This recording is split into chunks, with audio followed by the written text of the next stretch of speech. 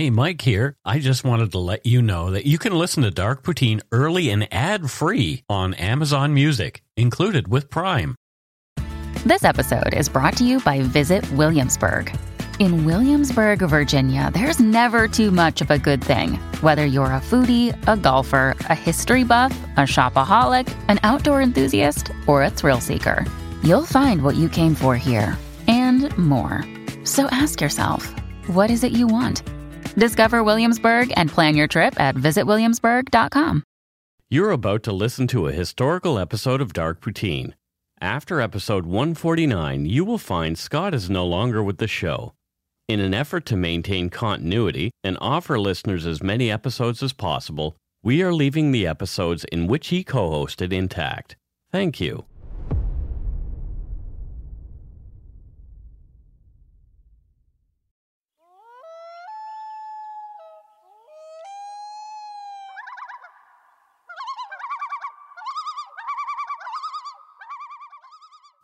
Oh, look at that. The thing is happening. Apparently, we are back from our break, and people were concerned that the show was over, but it's not. No, Mike, it was touch time for a little nappy poo.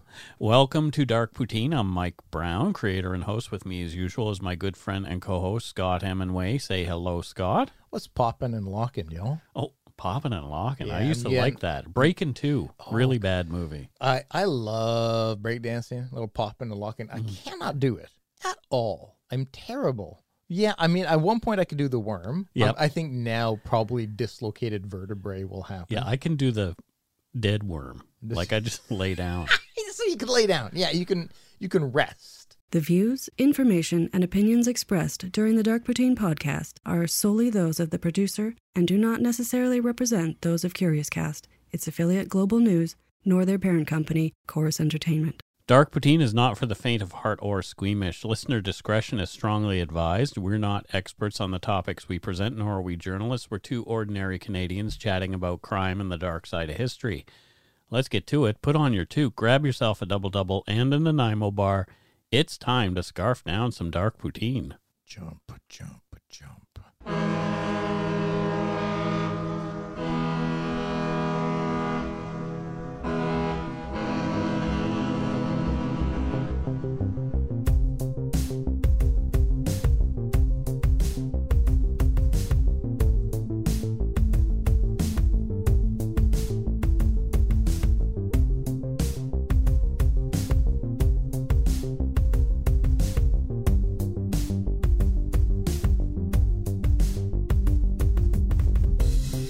Listeners who feel they're in crisis can contact the Crisis Text Line in Canada by texting HOME to 686868. In the US or UK, 741-741.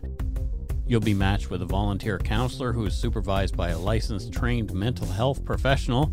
Crisis Text Line is free 24/7 support for those in crisis. For more information, please go to crisistextline.ca in Canada or crisistextline.org globally. And let's get on with this show. This topic has been on my mind for some time.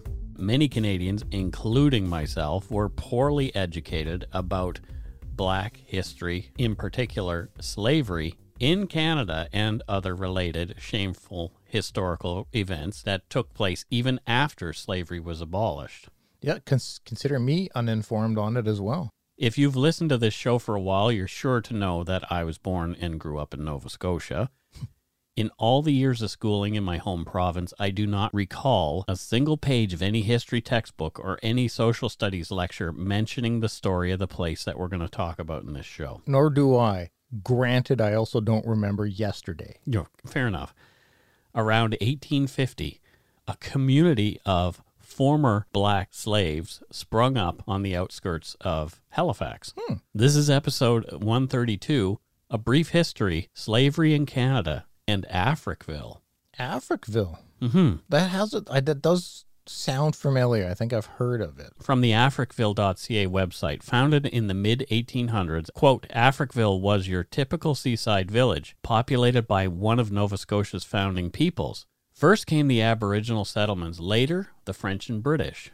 Less widely highlighted in our history is a population that was integral to the creation of what Nova Scotia is today, the people of African descent. Former slaves, escaped slaves, and free people who came to Canada for the promise of a better life.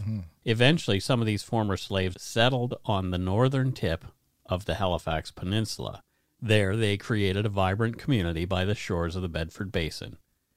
Before we get deeply into this, as someone who grew up in BC, are you aware of Africville at all? Yeah, in the sense that I know I've heard the name. Yeah. I know I've probably seen it on the news or something at some point, but Just a really brief. the most brief, the most cursory understanding or even knowledge of it. So, yeah, the details of it, even in the smallest Yeah. element, I have no idea. I recall being taught of the role Canada played in the Underground Railroad in my schooling. The stories were always told proudly, painting Canada as a haven for as many as 30,000 slaves on the run from the American South, which is one heritage minute about the Underground Railroad stands out to me now as racist. Heritage Minutes. Yeah. There's a link to the video in the show notes. Have a look and see what you think. The conversation about that problematic video is far too long and involved for this episode. Man, now I'm so curious. And Yeah. I'm sure if it's a Heritage Minute, I'm sure I've seen it. Yeah. Oh, yeah. You have. Yeah. They were kind of like Canadian history, minute-long Yeah. commercials. Yeah. So if you're Made by watching... the Canadian government. Yeah. There was, however, a massive gap in the teaching about slavery. There was barely another mention of the history of black people in Canada, other than that bit of what could be called virtue signaling. Mm-hmm. Not once during my formal schooling do I recall being taught that there was slavery in colonial Canada for over 200 years. Yeah, and it's crazy to me that I've never thought about it. If we're not taught about it, we won't think about it. You know, like if it's not if it's not brought up, But I would don't question it. I would think in my 46 years of life, especially being somebody very active socially for social justice and stuff, I would have thought that at some point I would have asked myself, I wonder what role slavery played in Canada's history. Right. So now that it's in my head, it's like, how have I not ever asked that? It doesn't get spoken about. Yeah. I just grew up assuming that our country has always been a bastion of freedom for all people and that our history in regard to slavery was spotless, but it wasn't. Well, I mean, I've grown up knowing about the Japanese internment camps, how we treated the indigenous population, how we've treated the Komagata Maru, like all kinds, but yeah, why I never asked what was our role in slavery. So it wasn't taught as a part of the curriculum here. No. And are you aware whether or not this portion of history is being taught to your kids? Have they ever brought it up? I'm going to say it hasn't. It's never come up. It's never come up. Granted, there's still Violet's going to high school, but no, we talk about social issues constantly, but no, they've never mentioned anything about slavery in Canadian history. So, although the focus of this episode is on Africville and Black history in Canada, an article written by Richard Sanders references historian Marcel Trudel's book, Canada's Forgotten Slaves, 200 Years of Bondage. It adds that, quote, slavery existed legally in Canada from 1632 until its abolition in 1834. One of the significant but little-known facts about slaves in New France is that most were indigenous. Of the 4,124 documented slaves whose race was recorded, 35% were black, while 64%, including 339 children, were indigenous.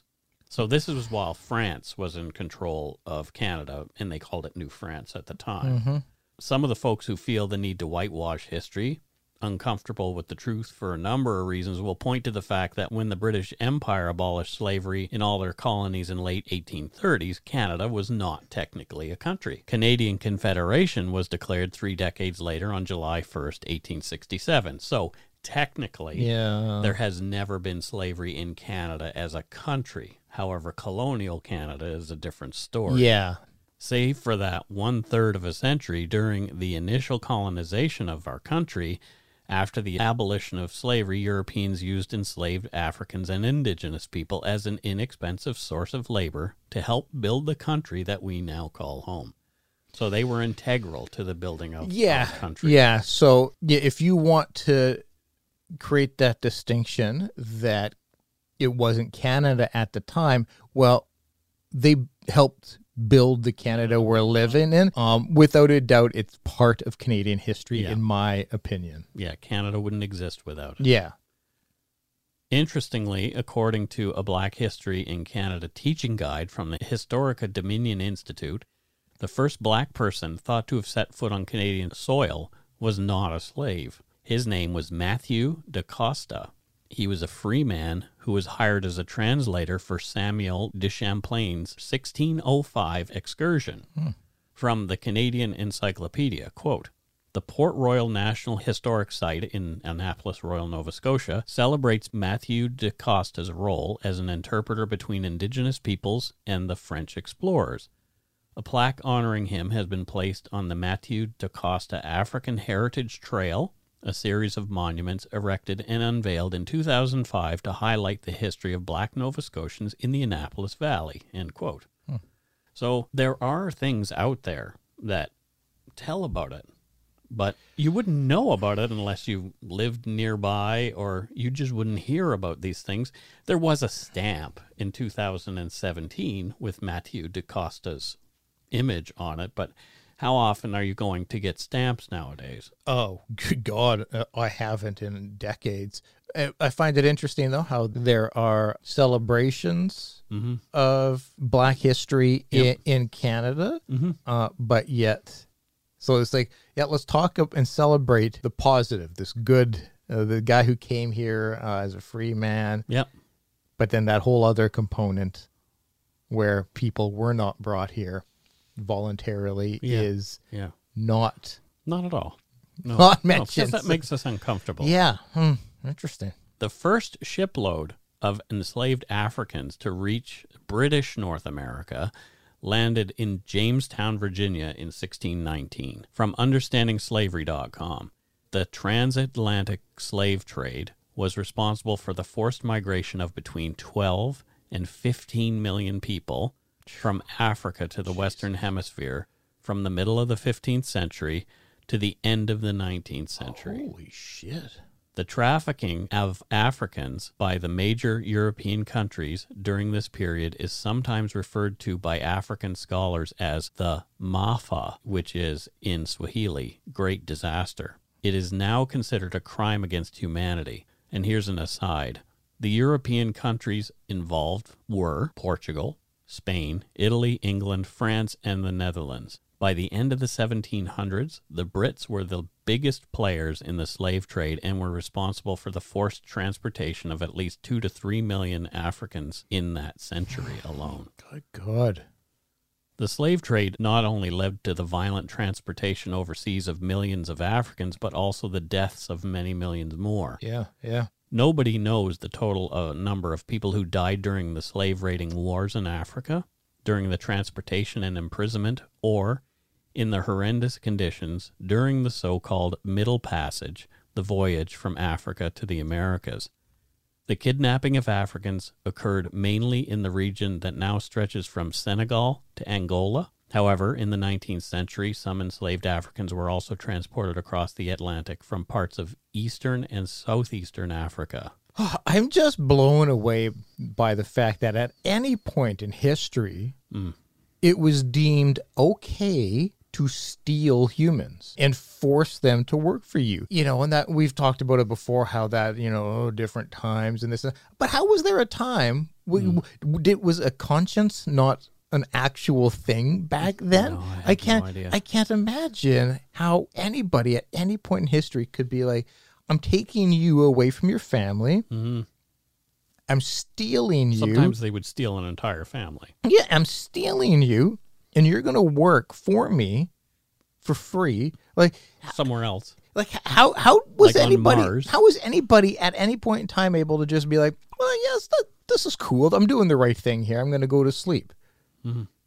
Yeah, I don't know. Did we not have a conscience back then? Was that not a part of human emotion regulation? Ugh. when I had my 23andMe done, Yep. I had that 1.1% that came from that exact part of Africa that I talked about first, Yep. which is interesting. And because I have some Dutch ancestry, this also would make a lot of sense. Oh, wow. Yeah. And it's on my mother's side because she had her 23andMe done too. Yeah. It determines that we had a full black ancestor at some point within 200 to 300 years ago. So it's right in that period of time when all this was happening. Now, I'm not saying that, I am a persecuted person because I am a very white Anglo-Saxon Protestant male. I am not. I'm not a black person, even though I have a drop of black blood in me. And really, it is just a drop. But it was interesting when I was doing my research to read, that part of Africa, that little portion of my blood comes from, is where this happened. So I would love to know the story of that person, but finding that out is probably impossible. Yeah, my God, because records weren't really kept that well. You don't know, they were just a group of people who were stolen from a certain point of land. Yeah. And then called something else when they were brought. Yeah, I don't want to get into that because this is a way off topic. Yeah. The Canadian Encyclopedia writes that on March 1st, 1685, Louis XIV signed his infamous Code Noir into law. The code allowed for French ownership and usage of slaves for economic purposes. This edict established strict guidelines for the ownership and treatment of slaves. The code outlined sanctioned punishments, and here's a small list of them that reads like a horror movie. Yeesh. Fugitive slaves, absent for a month, should have their ears cut off and be branded. For another month, their hamstring would be cut, and they would be branded again. A third time, they would be executed. Free blacks who harbored fugitives would be beaten by the slave owner and fined 300 pounds of sugar per day of refuge given. Other free people who harbored fugitive slaves would be fined. A master who falsely accused a slave of a crime and had the slave put to death would be fined. Oh. Masters may chain and beat slaves, but not torture or mutilate them. So I don't know what branding or cutting off their ears would be. Or beating. Is that not torture? What the hell? Masters who killed their slaves would be punished, but it doesn't outline the punishment. Holy Slaves were community property and could not be mortgaged and must be equally split between the master's inheritors, but could be used as payment in case of debt or bankruptcy and otherwise sold. So people got together, brainstormed, and then the king signed off on it. This was what was, okay, no, I think this is acceptable. Right. And it makes me wonder now, what are we doing today that in 100 years from now, 200 years from now, people are going to be going, oh, what the fuck? How could they do that? Not providing safe drinking water to indigenous people in the north. That's one thing. That's happening today. Yeah, this good. very day. Very good example. Yeah. Store that they have up north, the amount of money that they pay for an apple is outrageous. But it's an interesting question because it does make you start to think about, okay. There are lots of things. Yeah. 4 years after the Code Noir was signed into law, the French colonists complained to Louis XIV that there were not enough settlers to complete all the work building up the new communities they were involved in. So the king gave his blessing for the colonists of New France to utilize Pawnee Indian and African slaves in a less limited way. The king finally caved into pressure in 1709, and the floodgates were opened to make use of slaves in New France for whatever you needed them for. Holy fuck. When the British conquered New France in 1760, the enslaved blacks and indigenous people were turned over as property to the invaders and remained slaves. So it wasn't like, okay, here's freedom. Yeah, no, just new masters who speak a different language. Oh my God. From novascotia.ca, most black people brought to Nova Scotia between 1749 and 1782 were slaves of English or American settlers. In 1750, a Royal Navy officer, Thomas Bloss, brought 16 slaves to Halifax, perhaps in order to crew vessels involved in maritime commerce. Prominent ship power and trader Joshua Mauger sold slaves at auction in Halifax, and newspaper advertisements for the return of runaway slaves were common. Included in the nearly 3,000 inhabitants of Halifax in 1750, there were about 400 enslaved and 17 free black people. So that's a big portion of the population is enslaved. Mm-hmm. In 1759, the governor of Nova Scotia, Charles Lawrence, offered New Englanders large tracts of free land if they would move to Nova Scotia. This resulted in some 6,000 settlers, called planters, relocating to Nova Scotia between 1759 and 1765. They settled in the Annapolis Valley and elsewhere, formed townships such as Cornwallis, Falmouth, and Liverpool. The town I grew up in is very close to Liverpool. The planters brought their slaves, numbering in the hundreds, with them. A few free black people such as Barbara Cuffey of Liverpool also came as planters. In 1767, there were 104 free black persons living in Nova Scotia, which included present-day New Brunswick and Prince Edward Island. This was less than 1% of the total population, end quote. So the free black people was less than 1%. Okay. But the enslaved were quite higher. Yeah. Quite a bit higher. According to NovaScotia.ca, a turning point came during the Revolutionary War that took place between the United States and the British. Quote, when Lord Dunmore, Royal Governor of Virginia, lost control of that colony to the rebels in the summer of 1775, the economy of Virginia was based on slave labor. Lord Dunmore issued a proclamation that any slave or indentured person would be given their freedom if they took up arms with the British against the rebels being Americans. Mm-hmm. As a result, 2,000 slaves and indentured persons joined the forces. Later, other British supporters in the colonies issued similar proclamations. The British commander-in-chief at New York, Sir Henry Clinton, issued the Philipsburg Proclamation when British realized they were losing the war. It stated that any black person to desert the rebel cause would receive full protection, freedom, and land. It is estimated that many thousands of people of African descent joined the British and became British supporters. After the war was over and the treaty signed, between April and November of 1783, 114 ships were inspected in New York Harbor. An unknown number of ships left New York and other ports before and after these dates. Over 3,000 black loyalists were enrolled in the Book of Negroes, but perhaps as many as 5,000 black people left New York for Nova Scotia, the West Indies, Quebec, England, Germany, and Belgium. End quote. Okay. That's a lot of people on the move. Yep.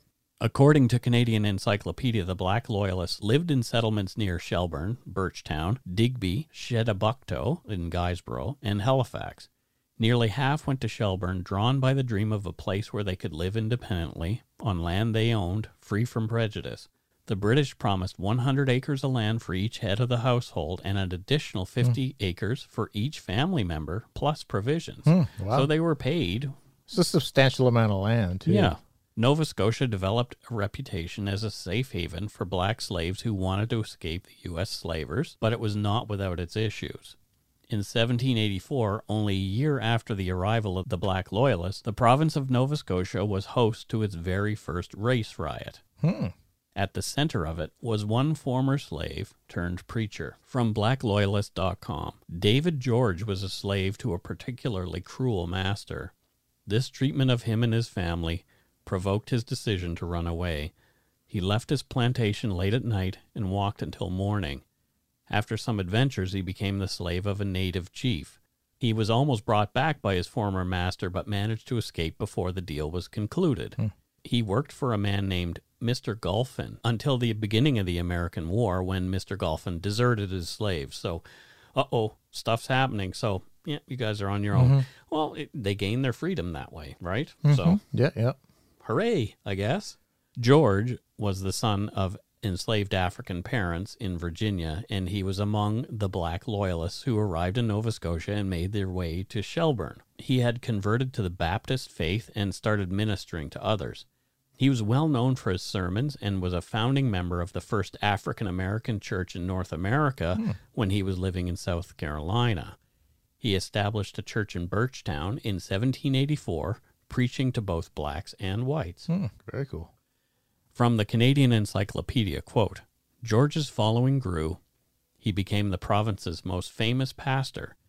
He preached in black settlements, giving people strength and encouragement. He raised the ire of many who disliked both his message and the color of his skin. They grew violent when George challenged the established racial hierarchy by baptizing white loyalists. Growing racial tensions between Shelburne and Birchtown reached a boiling point. On 26 July 1784, a group of white loyalists demolished George's home. The mob went to tear down the homes of about 20 other free blacks living on George's property, and the rioting lasted for some 10 days, end quote. Holy shit. So what a crazy time. Can you imagine? It's really, yeah, I kind of can, watching what's happening in the world right now, Yeah. sadly. After the riot, David George, badly beaten with sticks by angry white settlers, pulled up stakes and moved with his family to Sierra Leone. There, he continued preaching, establishing yet another church in Freetown. He saw the people of Sierra Leone through some growing pains and became a venerated person there. According to BlackLoyalist.com, the Nova Scotians became an important ethnic group in Sierra Leone, and their descendants still meet and dominate certain churches in the present day. The Black Loyalist Museum in Birchtown, just outside Shelburne, has just reopened on July 11, 2020, after being temporarily closed due to COVID-19. Yeah. So if you go to blackloyalist.novascotia.ca, you can learn more about the history of the black community there. And even though I lived in the South Shore, I had never been to Birchtown. And until I was researching this episode, I knew little about it. And I fully intend to visit on our next trip home. And we will take a break right there.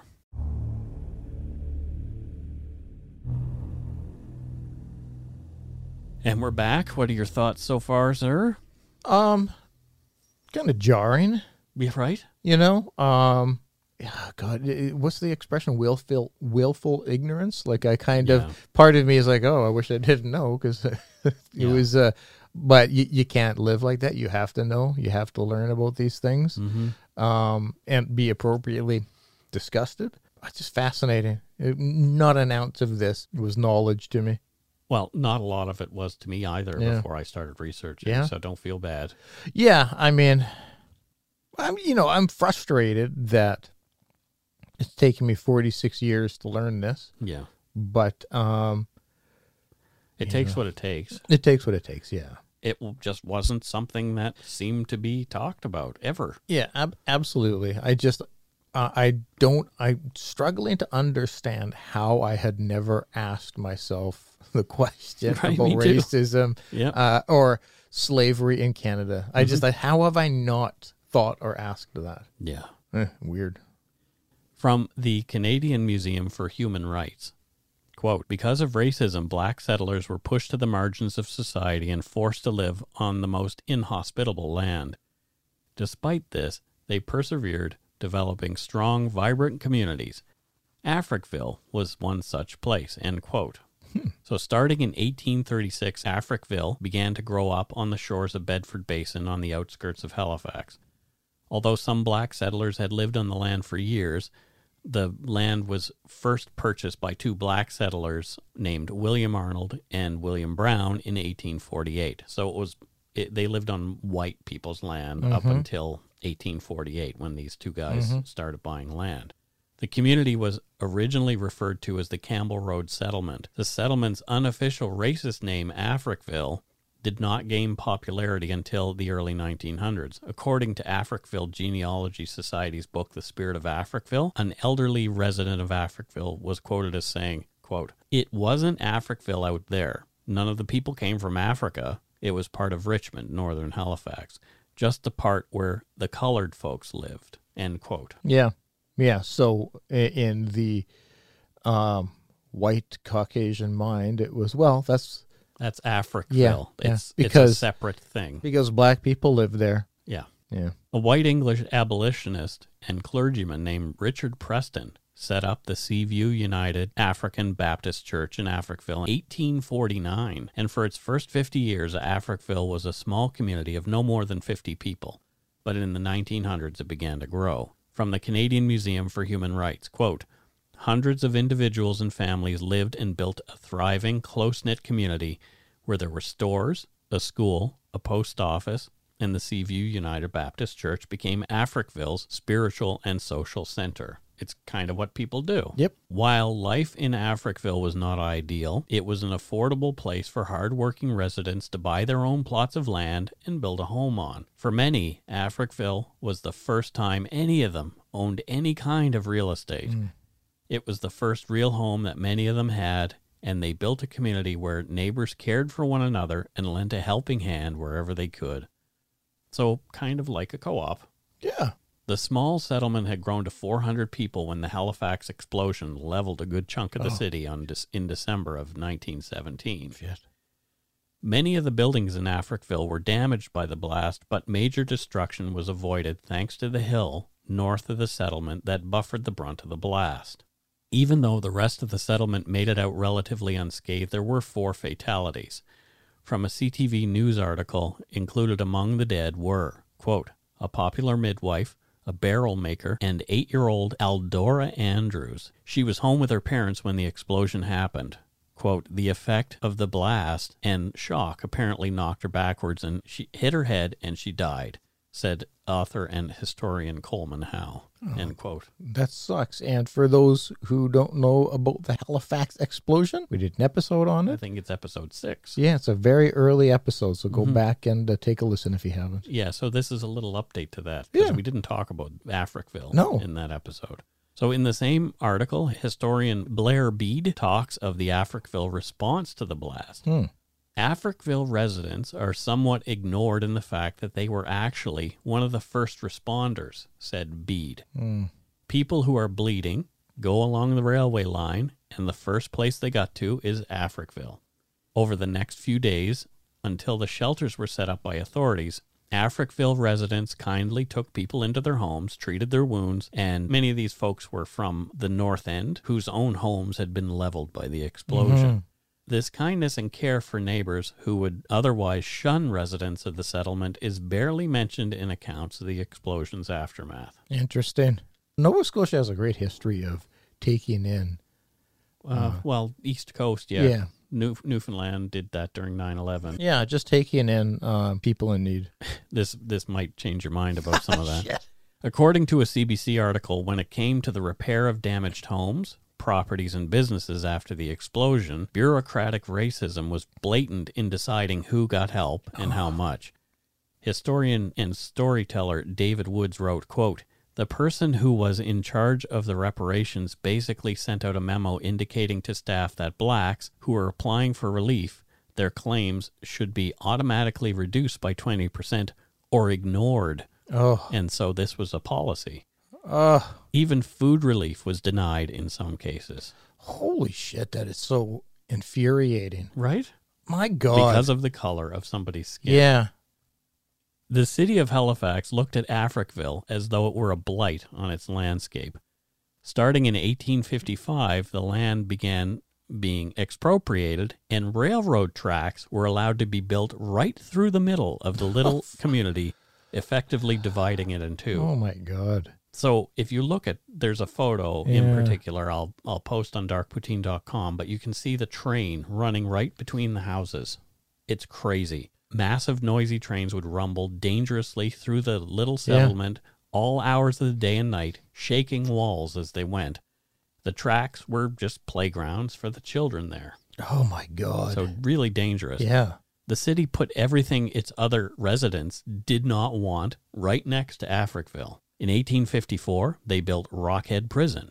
There was a city dump nearby that also became a playground, as well as what was referred to as human waste pits and a slaughterhouse. Well, that just sounds terrible. It is terrible. A human waste pit. Yeah. A pit. Yeah. If you attach pit to anything, Numerous it's not. pits. It wasn't just one pit.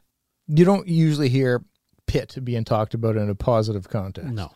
Other industry in the area were an incinerator, a nail plant, a rolling mill, a stone crushing plant, and a bone meal plant. The air quality was terrible. My God. And, all of those things would make for a horrible stench. One of those things would. Yeah. The book on Africville in the Righting Canada's Wrong series quotes former Africville resident and longtime activist Eddie Carvery. He said, quote, "The hospital would just dump their raw garbage on the dump, bloody body parts, blankets, and everything. We were subject to that. And then they would burn this dump every so often. There would be walls of fire and toxic smoke, and we used to run through that fire to get the metals before they melted because we scavenged off the dump. We had to. You had to do that to survive," end quote. Sweet Jesus. My God. Later, tall hydro towers were built, dwarfing many of the homes. Like right next to their homes, these tall hydropowers are built. And those we have come to learn that have a whole other heap of health-related issues, including being cause of different forms of cancer, including brain cancer. Africville was not connected to city water either. City council agreed to build a community well there, but that's as far as it went. There was no proper sewage system there either. Even after years of begging and protesting for connection to these municipal services, the city remained cold to the people's cries, even when health concerns were proved to be present thanks to the insanitary conditions. I'm a little bit pissed right now. Out of necessity, some Africville residents even worked to build the industrial buildings that caused them such strife. They were willing to work, and contractors knew they came cheap, and they paid the people of Africville much less than their white laborers. Regardless of the city's attempts to drive them out of Africville, residents hung on and did the best they could with what they had. This was home, after all. Generations came and went for around 150 years. The Canadian Museum for Human Rights quotes former Africville resident Irvine Carvery as saying, quote, "You weren't isolated at any time living in Africville. You always felt at home. The doors were always open. That is one of the most important things that has stayed with me throughout my life." Yeah, you do often find that groups of people forced to live in despair become very close. Because if you don't have much, what you're going to rely on are others. Yeah, Like, each other, yeah. So it really brings a group of people. It can really bring a group of people together. And I'm not surprised it did here. In the same article, another former Africville resident named Laura Howe said, quote, "Living in Africville, we had a home. It might not have been a mansion, but it was a home." You know, and that's kind of the way I feel about where we are. Yeah. It's like, it ain't much, but it's all we got. Well, and again, too, when you don't have very much, you really appreciate what you do have. So I can see why it might not be the best home, but it's my home. In 1945, the city of Halifax came up with a master plan for the renewal of the city. Oh, God. It was the city's first effort at coordinated planning. The plan recommended the removal of the Africville settlement, providing residents with, quote, "a decent minimum standard of living housing elsewhere, and residential development of the northern slope of the city." Africville, though, stayed right where it was. No one wanted to move. I bet. In 1957, the city tried again with the same result. Author Sheila Flint wrote in the introduction to her autobiographical book, The Chronicles of Africville's Daughters, quote, "I was raised in Africville, lived there with my parents. Every neighbor to me was a family member. My grandmother and grandfather also lived there, along with uncles on both sides of the family, and cousins, sisters, and brothers. I lived in part of Africville called Big Town. There are no pictures of Big Town that I could find. In the summertime, my friends and family would fish, swim, make a bonfire on the shores of Bedford Basin, cook lobsters, crabs, mussels, and pennywinkles. This was what we knew life to be, until 1966, when the city of Halifax rushed in with their long-standing plan, known as urban renewal, to get our families out of there." Urban renewal. Doesn't that just sound so nice, Mike? That's how they painted it. Urban renewal. Yeah, so that's right, folks. The city kicked them out. Yeah. Yeah, this is like the worst form of gentrification. Yeah. Yeah, it's not like, let's come in, make it fancy, and force you out. It's, no, we're just going to come in and take you out. there's one book called Raising Africville that its subtitle is Geographical Racism. Essentially, that's what it is. Yeah. From the Canadian Museum for Human Rights, quote, Instead of providing proper municipal services to the community, the city of Halifax eventually decided to relocate the residents of Africville. The city said it wanted to build industry and infrastructure in the area, because the bottom line, but it also used the language of human rights, claiming that relocation would improve the standard of living for residents. In January 1964, Halifax City Council voted to authorize the relocation of Africville residents. Before this decision was made, there was no meaningful consultation with the residents of Africville to gather their views.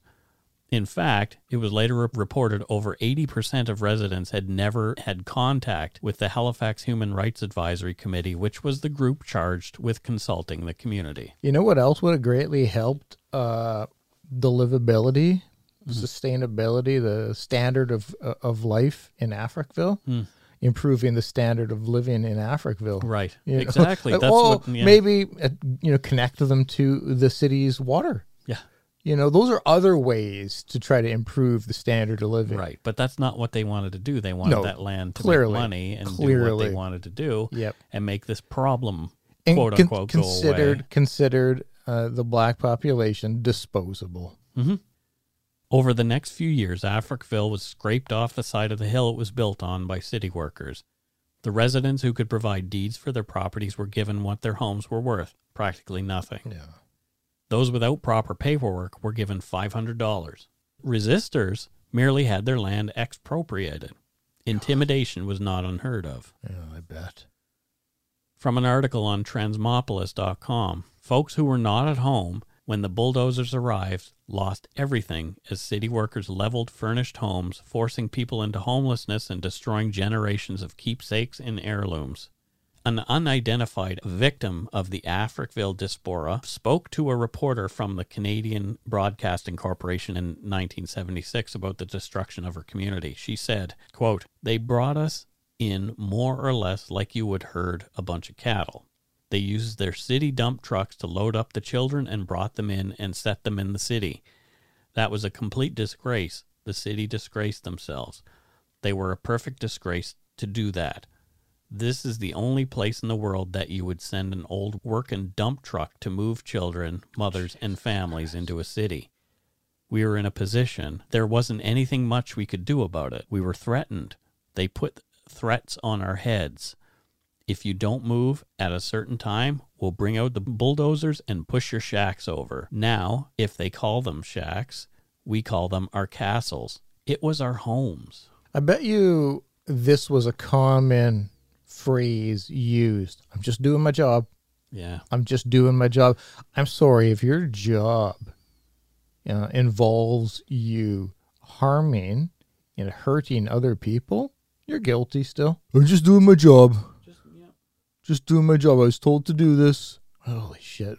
Dump trucks full of kids. And people, and there's a picture that I saw in the book that I have of a lady's furnishings being loaded into a city garbage truck. Yeah. And they're going to move it with a garbage truck. Yeah. The last home in Africville was destroyed in 1970. Even the church was gone. It had been destroyed in 1969 in the dead of night to avoid controversy. So, of course, while everybody's sleeping, we'll just bulldoze the church. Of course. Jesus. Even though the people had been relocated, things were not much better. After only 3 years, the city cut off funding for the support systems they had created for former Africville residents. So they put them into projects like you would see in the United States. Yep. From the Canadian Museum for Human Rights, quote, "Former black residents also face racism in their new homes. In one case, a white neighbor is reported to have begun a petition opposed to accepting a black family. In another, a man moving from Africville to the neighborhood of Hammonds Plains received a letter threatening to burn his house down if he and his family did not leave. It was signed, 'From the white people of Hammonds Plains,' end quote." Yeah, so that's a really good point. It's, sure, they were trying to say, well, we're relocating, we're putting you into a better... a place with a better standard of living, but you're taking them from a community where they're welcome and love each other. Yep, they're welcome. They're at least comfortable in their surroundings, being other human beings, to a place where they're absolutely not welcomed. For years after the destruction of Africville, there were protests and demands for an apology from the city of Halifax. In February 2010, Halifax Council ratified the Africville Apology, and the Government of Canada announced $250,000 for the Africville Heritage Trust to design a museum and build a replica of the community church. On February 24th, 2010, Halifax Mayor Peter Kelly made the Africville Apology, officially apologizing for the eviction as part of a $4.5 million compensation deal. No good, I was going to ask. He said, "On behalf of the Halifax Regional Municipality, I apologize to the former Africville residents and their descendants for what they have endured for almost 50 years. Ever since the loss of their community that stood on the shores of Bedford Basin for 150 years. You lost your houses, your church, all places where you gathered with family and friends to mark milestones of your lives. For that we apologize. We apologize to the community elders, including those who did not live to see this day, for the pain and loss of dignity you experienced. We apologize to the generations who followed for the deep wounds you have inherited and the way your lives were disrupted by the disappearance of your community. We apologize for the heartache experienced at the loss of the Seaview United Baptist Church, the spiritual heart of the community, removed in the middle of the night. We acknowledge the tremendous importance the church had, both for the congregation and the community as a whole. We realize words cannot undo what has been done, but we are profoundly sorry and apologize to all the former residents and their descendants. For all the distressing consequences, we apologize. Our history cannot be rewritten, but thankfully, the future is a blank page, and starting today, we hold the pen with which we can write a shared tomorrow. It is in that spirit and reconciliation that we ask your forgiveness." What was the compensation? Did you say $4 million? 4.5 million, and I don't know where that went, whether it went to a trust or I don't believe it went to individuals, because the next bit of this story sort of leads me to think that it did not. Yeah, okay.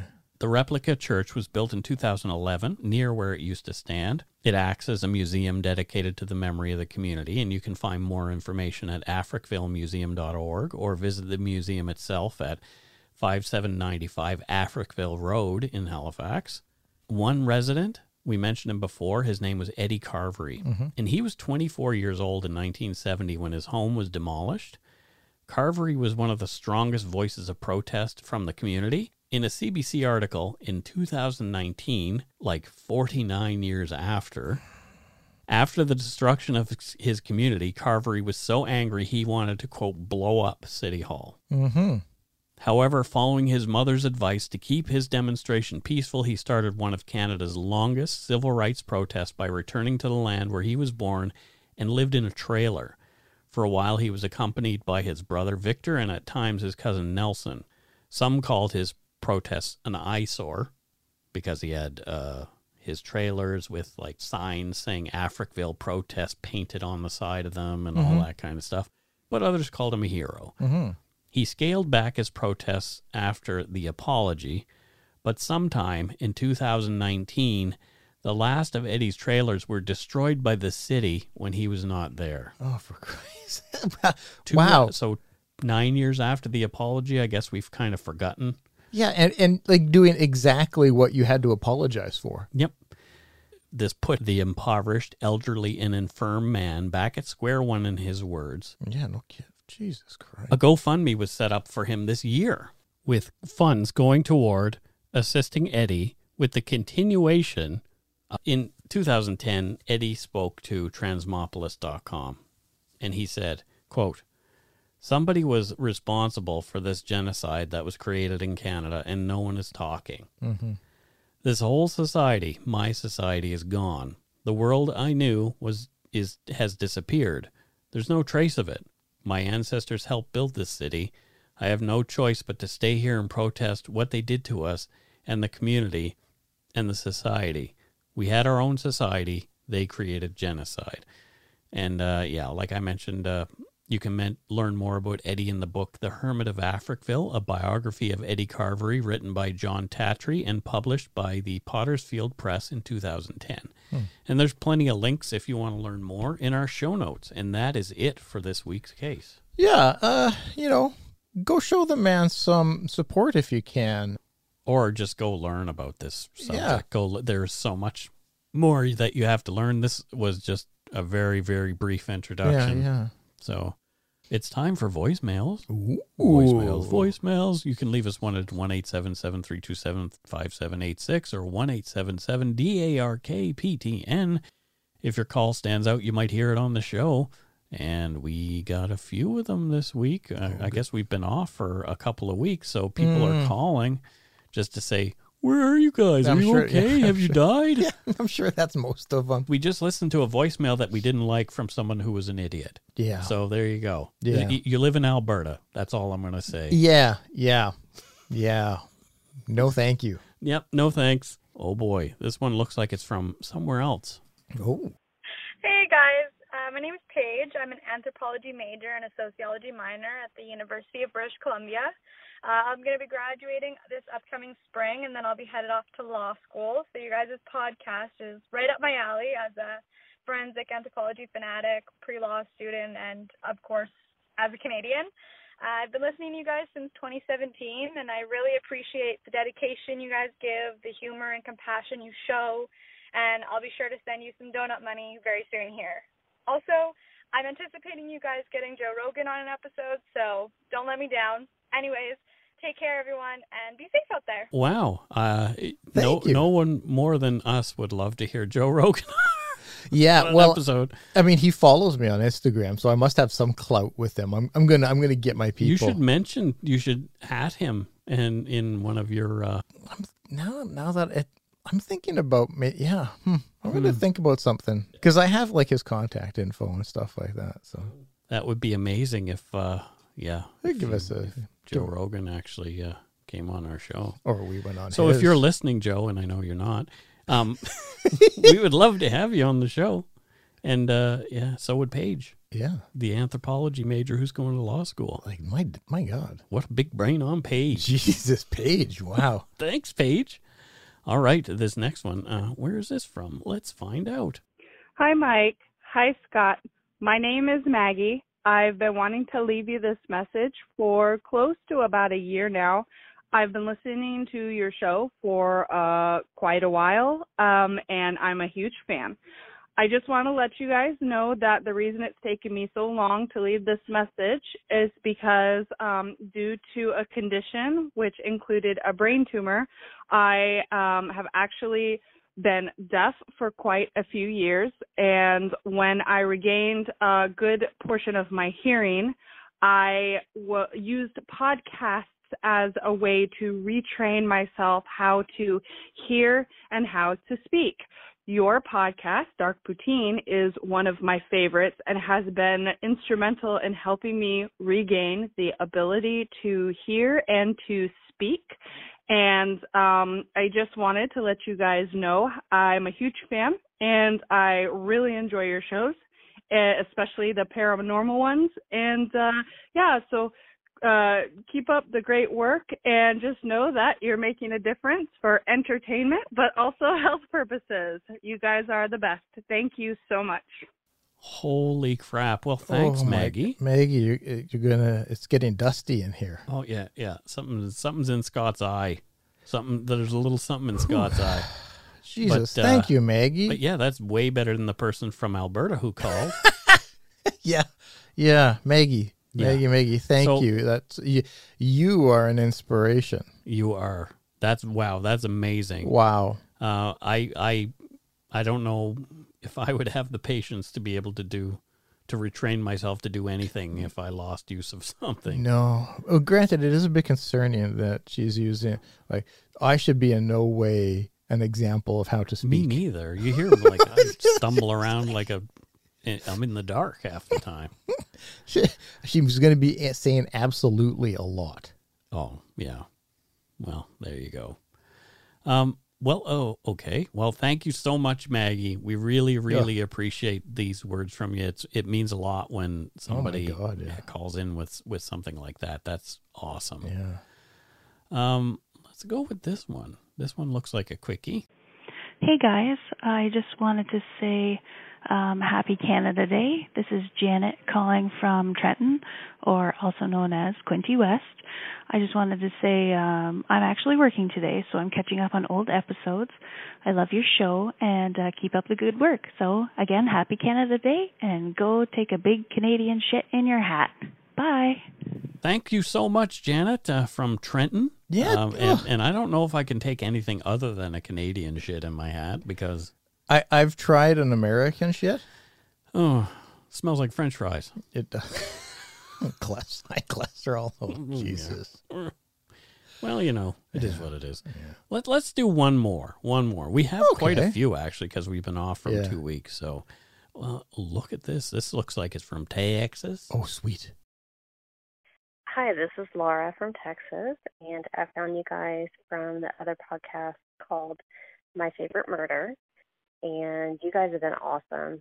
I recently went to New York, and I met a whole bunch of people from all over, and I met some Canadians. And so we were just talking. We were on a pizza tour, and it came up, I was asking them what poutine was because I heard about it from you guys, but I've never had it myself. And they went on and on about how awesome it is.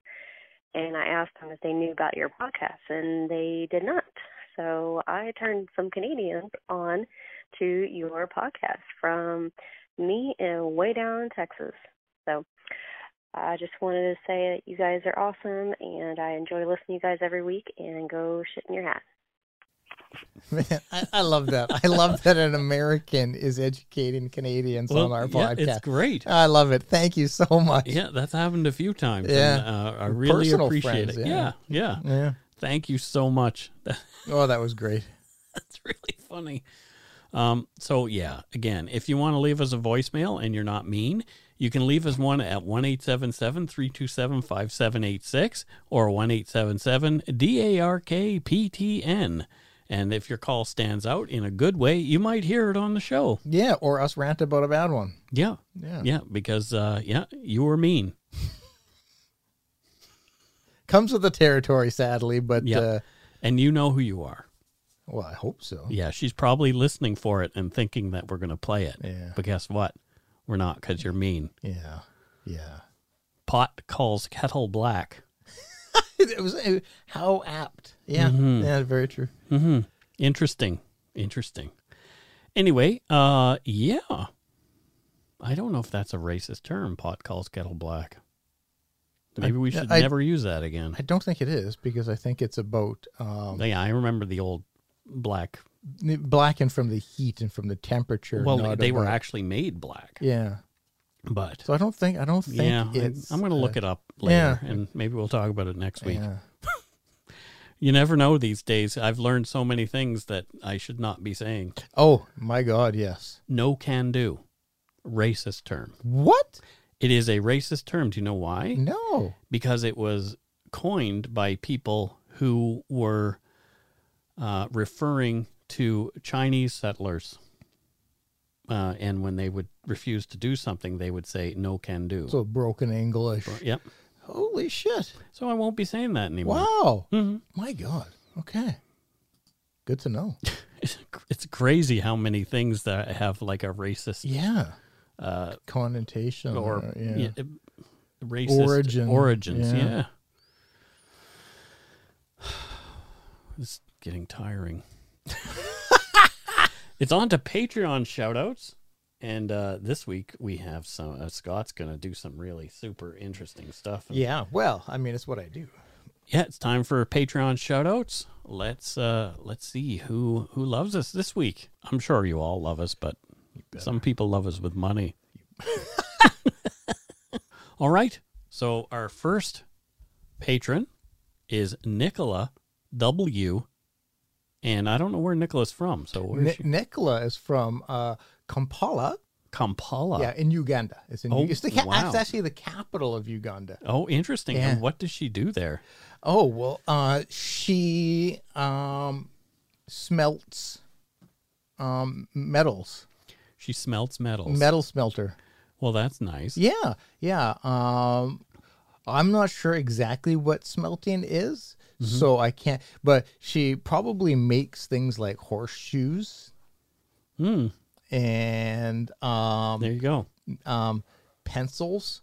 Oh, sure. Yeah. I'm pretty sure that there's no smelting needed in pencils other than the little metal piece that's on the top. Well, that's exactly what I was referring to. Oh, okay, fair Yeah, enough. exactly. And so she's a big time smelter, loves it. Great benefits to it. There you go. Next, we have Stephanie Mead, and she is from High Level, Alberta. And what does Stephanie do in High Level, Scott?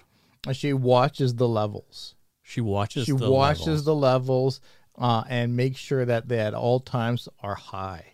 Wow. Yeah. Yeah. So if the levels start to get low, In High Level. yeah, if the levels start to go low, she like there's a red button on her desk Yep. that she just like pounds it and it sends alarms and alerts people. And really, like, just a barrage of people go out and work towards getting the level back high again. Well, that's great. Yeah, I agree. Next, we have Kelly Hubick, and she is from Hamilton, Ontario. Mm-hmm. What does Kelly do in Hamilton? Oh, she's an ice cream truck operator. Oh, I did the ice cream bike. So Did you? I did. That was my very first job. I Wow. learned to smoke there. Oh, well, That's where I learned to smoke cigarettes. Well, what a great job. I don't smoke cigarettes anymore. But No. But yes, that's what she does. She sells ice cream. She's great at it. Makes a couple $100,000 a year from it. You wouldn't wow. think that it's that lucrative a trade, but it is. Well, there you go. It is. Yeah. Yeah. And our next patron is Gwen Hogan Taylor, and she is from my old stomping grounds, North Vancouver. Oh. Yeah. Oh. What does she do in North Van? Oh, what she does is she is in North Van. Yeah. It's a fairly affluent area. Yeah, it's pretty nice place. Yeah, it's a fairly, especially if you're up in the British properties. But yeah, That's West Van. Well, it's north of where we are currently. Right. So that's North Van to me. Okay. And so what she does there is she's a financial advisor for the wealthy. Yep. But what her she gives poor financial advice. Oh, she gives bad so yeah, if you want to lose intentionally. money, yes, intentionally. go see. Yes, Gwen. because some people are just like, oh, I'm hoping she's just- not an actual financial advisor. oh my God, could you imagine? So if you are, we're just making fun. Yes, And Gwen actually is a great financial advisor. If Yes. she really is that, yes. that is what, yeah, she's fantastic at it. God. We're just making a joke. What if that were? Oh my Yeah, God. we better be careful what we say. Yeah. Because that's an actual possible. So smelting. Sure. I'm pretty sure that's not the case. Next, from Yeah, Langley, next, yeah. Langley, British Langley. Columbia, we have Sherry Batalana. Sherry Ballard. I mean, what does she do? Not a financial advisor. Not Okay. That's one thing I know for sure. What does she do there? In Langley, what she does is she's a horse mane attendee, a carer. Oh, so she combs their hair. Yes. Oh, there you go. Yes. So essentially, some would say like a horse stylist, Right. but yeah, she specializes in horse mane. She's not a real estate agent who sells poor real estate. No, no, not a terrible nurse. No, No. not none of the. She's a horse stylist, and Well, that's great, She's Sherry. great. You may have seen some of her work. No. Well, you've seen a horse in your life. Oh, she does all the horses. Well, a good chunk of them in this hood, in this Okay. this area. There's So, lots of horses in yeah, Surrey. her specialty is making a horse look like a lion. Mm-hmm. Yeah, That's neat. it is great. In fact. Next, we have Jenny G, and I don't know where Jenny's from. Oh, Porto Novo, Oh, where's that? Benin. Benin. Yeah, Okay, Benin. what does she do there? In Porto Novo. Yeah. Oh, what she does is she's a Brazilian jiu-jitsu coach. Oh, nice. Yeah. So she's a black belt? No. She She's doesn't white. have any belt. She's a white belt. She Like, just coaches because she thinks she knows. motivational coach. Ah, Well, you've got this. Armbar, that's neat. armbar. Rear naked choke. I believe in you. I believe in your rear naked choke abilities. You can do this. You've got it. More. Yeah, like Oh, that. That's great. Yeah. Well, thanks. Thanks, Jenny. Yeah. Next, we have Julia or Jules Wicks, and she is from Great Britain. Oh, Well, there you go. No way. Stuntney. yeah. Stuntney. Stuntony. So I bet you she's a stunt person. Specifically a knee. She does knee stunts. She does knee stunts specifically. Yeah. Yeah. You've heard of hand models and stuff. It's the same thing in the stunt world. She's a knee. Yeah, but because when you tumble, there's lots of close-ups on the knee because you want to see the impact and stuff. And so that's where she fits in. Wow. Yeah. That's great. It really is. I agree. So from Houston, Texas, we have a new prime minister. Holy crackers. Houston, Texas. Her name is Laura Bandura from Houston. And what does Laura do in Houston? In Houston, she is an oil rigger. Well, there's probably lots of that's oil why. rigs around. Yeah, that's why. That's you go. why. She builds the rigs herself. She's burly. She's burly? She's burly. Because, I mean, have you ever seen an oil rig? Yeah. That shit ain't small. Apparently, she wants to arm wrestle me because she wants to rip off my arm. So, Wow. Yeah. Well, I mean, that's understandable. Yeah. That's understandable. But so, yeah, she, like, it's the earlier discussed metal smelting, she uses some of that said smelted metal and builds the oil rigs. That's great. It is. It is. You see how our listeners are supporting each other. It's really beautiful. Well, thank you so much, Laura. Oh, yeah. Thank you, Laura. Lisa Longmire is from Beaumont, Alberta. Oh, is she now? Yes, she is. Oh, What does she do there? In Beaumont, Yep. Alberta.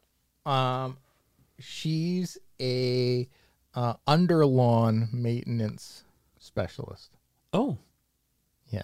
So, you know how like lawns will have grass? yep. Well, what about underneath the grass, Mike? What about underneath Dirt. the lawn? Yeah. In the dirt. You can't have a successful lawn without successful dirt, Mike, is what No, they that's say. true. That's That's what they true. say in You the are industry. 100% correct. That's what they say in the industry. So her job, like she'll come to your house, elevate your lawn, like uses like it's kind of like a jack, and lift the lawn up in the air, and then she'll spend weeks at some, depending on the size of the lawn, making sure the dirt is up to snuff, and then she'll slowly lower down with the jacks the lawn and put it back in place, and that lawn's going to do great. There you go. Moving forward, yeah, That's awesome. it really is. I agree. Well, thank you, Lisa. Yeah. Next, we have Tanya Anderson, and she's from Septiel, Quebec. Oh, Septiel. Okay. What sure. does she do in Seven Isles? In what she does? Septiel, Seven Isles. Oh, well Yeah. done, Mike. Well We talked done. about that in the show. Yeah. And one you don't remember. I don't It's remember. fine. I don't remember yesterday. Yeah. It was the Legends with the canoe. Oh, Yeah. oh yes, that one, the flying canoe. That was Yeah. fantastic. What she does there is a transcendental meditationist. Oh. Mm-hmm. So does she teach it, or does she just meditate? No, she just does it, and people Someone pay her. Oh, wow. Yeah, she live streams it. She's moving the world forward. She's moving the world forward. She live streams it, and there's nothing risque about it. It just people are inspired by the power of her transcendental meditation. Mm-hmm. They give her money. They send her money for the live streams, and we get to just enjoy watching somebody meditate instead of meditating ourselves. It's kind of a vicarious meditation. So, Right. So I don't have to meditate. I'm going to pay somebody else to meditate for me. Is essentially what it is. So that's really cool. It's fantastic, and it takes the meditation off my plate. There you go. Yeah. Well, I like meditating. I'm So sure. thank you, Tanya. Next, we have from Las Vegas, Nevada, Casey Jones. And I know what Casey Jones does for a living. Oh, what does Casey Jones do? According to the Grateful Dead song, Okay. Casey Jones is driving that train high on cocaine. Whoa, Yep. that's a career, huh? Casey Jones, you better watch your speed. Trouble ahead, trouble behind. And you know that notion just crossed my mind. Casey Jones. Wow, I did not know that was a career was available Yeah. in that. Driving that train high on cocaine. Yeah, Yeah. it sounds like a safety concern. Yeah. But I don't know. I mean, maybe if that was in the job requirements, And I'm hoping Casey Jones has a sense of humor about her name because yeah, and is it also an actual train operator? exactly. It's like we could just keep digging the holes. we're a big part of unemployment in the world. Correct. Thank you so much, Casey. Yeah, that's awesome. We really appreciate it, and we hope that you don't mind me saying that. And next we have Tanya Campbell. Oh. And I don't know where she's from. Oh, Tehran. Oh, she's from Tehran. Yeah, Tehran. Oh, interesting. Yeah. What does she do there? What she does there is she is a, oh my God, what's the word I'm looking for? Propagandist. Oh. Yeah. Yeah. She puts what up. Kind of propaganda, though? Well, she puts up like pro Iran posters. Okay. On buildings and the streets and stuff like that. Oh, good just for her. to, look. It's Tanya Campbell, definitely, when I hear that name, I would think of Tehran. someone from Tehran who puts up posters. Yeah, you and me both. Yeah. Yeah, you and me both. I wouldn't say she's proud of what she does, but she's also not, because she's working. She's feeding the family. So, There you go. Yeah. From Stewiacke, Nova Scotia. Oh. One of my favorite places. Yep. Mike Beckett. And what does Mike do in Stewiacke? I knew a construction company in Stewiacke. Well, let me tell you, what he does is a stew maker.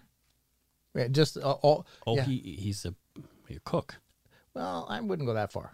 It's only stew. It's only stew. Did I ever tell you the story about my friend Skip who lied to get a job in a lumber camp? No. And so he lied and said he was a good cook. So he got a job in a lumber camp as the cook. Oh, my God. And the first night he realized, holy crap, I don't know how to cook. So you know what Skip made?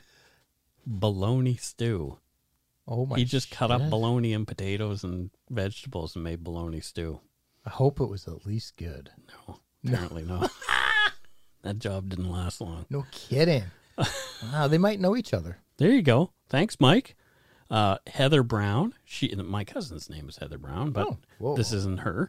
And she is from Tilghman in Maryland. Okay, well, aren't we all at some point? Okay. What does she do there? She's a watchmaker. Oh, she makes watches. She makes watches. Yeah, every single detail. Oh, mine's all charged up. I should put it back You on. should. Every single detail, every single component by hand. Nice. You know how long it takes her to make a watch? Well, how long? 7 years. So she's made 4. She's made 4 watches. She should really jack up her price. Yeah. This is only like $500 a watch. Oh, that's bad. So when you break that down per hour, yeah, she's making pennies. That's terrible. It's terrible. But they're great fucking watches. Well worth it if you can be patient. Oh, I guess so. Well, thanks, Heather. I'm looking forward to buying one of your watches. Yeah. I'll put it on my other wrist, Yeah. the one opposite my Apple Watch. Well, who knows how many wrists you'll have in 7 years? Probably the same, too. It could I'm be- hoping. yeah, it could be Unless more. there's a bad car accident. Well, you 7 years from now, who knows what's possible? Extra arms. True. Next, we have Holly Crouchy, and she is from, actually, the neighborhood that I used to live in Maple Ridge, British Columbia. It's a good thing you lived everywhere. I did. Let's just say I was really nomadic in my 20s and 30s. Yeah, same. I've got a lot of I've had former residents. a lot of addresses. I've lived all over this fine British Columbia. Yeah. But so what does Holly do out there in Maple Ridge? Oh, in Maple Ridge, she's a tour guide. Oh. Yeah. In Maple Ridge. Is she touring like Golden Ears Park and stuff like that? No, Oh, it's just the city. oh, like, yeah. Yeah.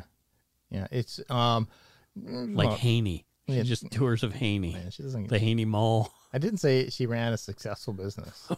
I'm just saying. Again, we're hoping that you're actually not a real tour operator. I'm just saying that this is what she does. Well, there you go. Yeah. Well, thanks, Holly. Yeah. Thank you, Holly. And I hope business picks up. Next, we have Danielle Nielsen. Oh, cool. And I don't know where she's from. Oh, she's from Hamilton, but not where you'd think. Jamaica. Bermuda. Oh, I knew it was one of those Caribbean kind of places. Yeah. Bermuda. My mom and dad went to Bermuda once. Really? And they rented mopeds. Yep. And my mom fell off the moped and burned her leg. This is a terrible story. Right? This is not This is not an uplifting tale. Mom's not big on traveling because No. Dad always makes her do things that she doesn't really. Yeah, you let's know, go want to. volcano walking. Yeah, pretty much. And then she fell in the volcano. Yeah, exactly. Not good. Yeah. So what does Danielle Nielsen do in Hamilton, Bermuda? Oh, palm tree planter. I was going to say she probably makes Bermuda shorts, but she's No, a palm no. tree planter. She's thinking about making the transition. Oh, okay. She's thinking about it because how many palm trees can you plant? Right. You know what I mean? But you reach a limit. But Bermuda shorts, it's limitless. Fair enough. Limitless options. Aaron Prince is from Scottsdale, Arizona. Of course he is. I don't know what he does there. He's a prince. Oh, he's a prince. Well, there you go. He's royalty. Yeah, they named him after his position. Oh, there you go. Yeah. And so, he's a prince in Alberta. He's an Albertan prince. Very. Yeah, they have them now. Okay. Yeah, they have them now, because the oil fields and... He's from Arizona, though. That's what I said. Okay. Yeah, that's what I didn't. Yeah, so Arizona prince. Yeah, there's an A involved. I mean, cut me some slack. Sure. Yeah, that's where. Yeah, he's a prince. He's a prince of Arizona, as they like to say. You've heard of the Fresh Prince of Bel-Air? He's like the French prince of. He's a Arizona. French prince of Arizona. Yeah, yeah. You should watch his sitcom. It's hilarious. I think I'll check it out. You really should. I recommend it. Next, from Edson, Alberta, we have Batman's butler, Alfred. Oh, just Alfred. Well, we know the job. Yeah, we know the job. He's Batman's butler. So, but I would think that Batman's butler would live in Gotham City with Batman. Because apparently he's telecommuting now. Oh, well, that makes sense. You answer the door because everything is like he's got. I'm sure Batman's got a goddamn smart home. One of those Ring doorbells. He's got everything's got to be a smart home, and so like Alfred, because Bruce Wayne's get the dough. Oh my god! Oh, I mean Batman has the dough. Geez, sorry, Mike. Whoops. Oh my god!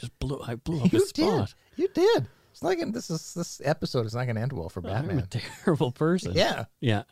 Yeah. Oh well. Yeah.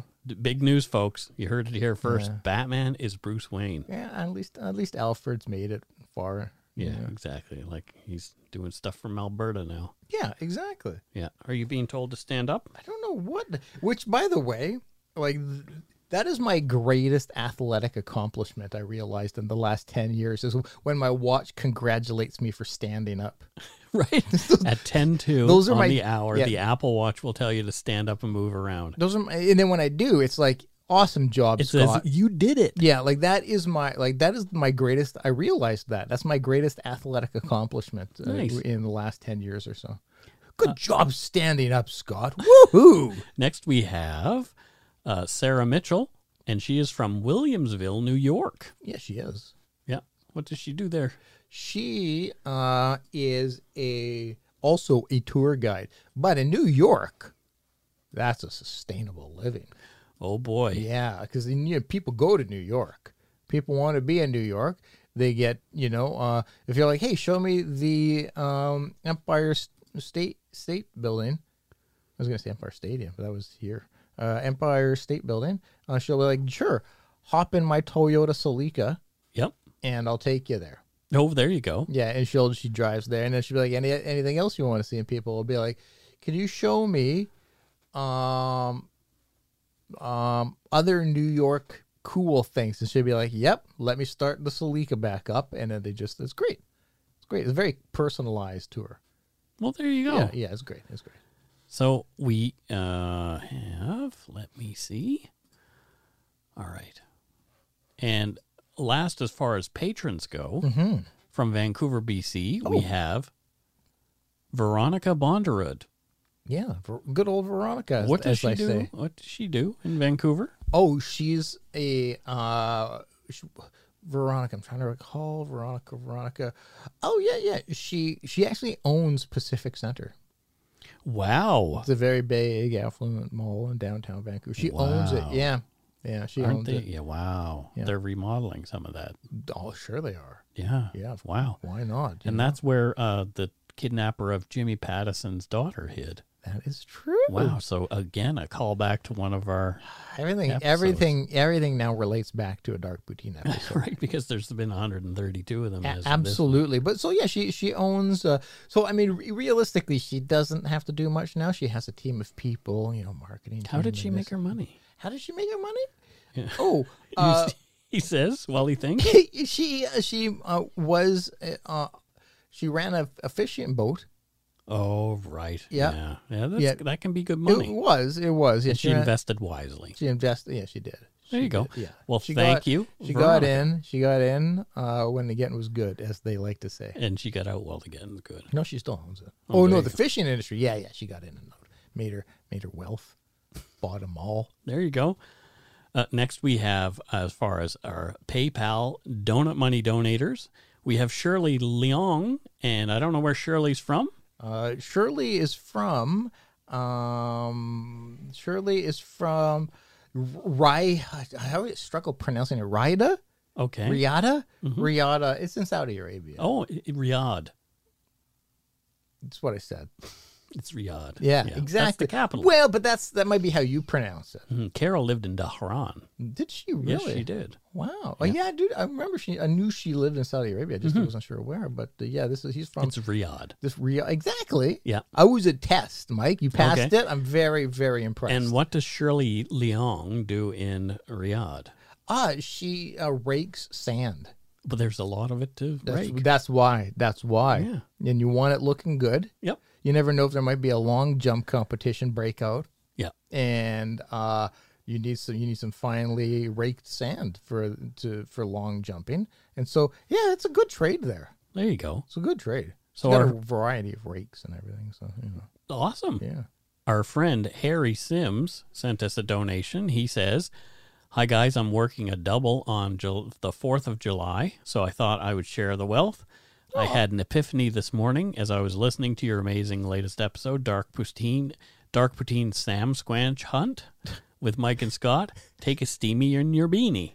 Oh my God. Yeah, so he wants us to take a steamy in our beanie. Oh, that's a good one. Thank you, Harry. He is our good friend from Roseville, California, and he is a worker in the medical. Healthcare worker, and just an all-around solid dude, seriously. Yeah, we love you, Harry. Yeah. Thank you so much for sharing the wealth, and Scott is taking a steamy in his beanie right now, and I have to watch, which is horrible.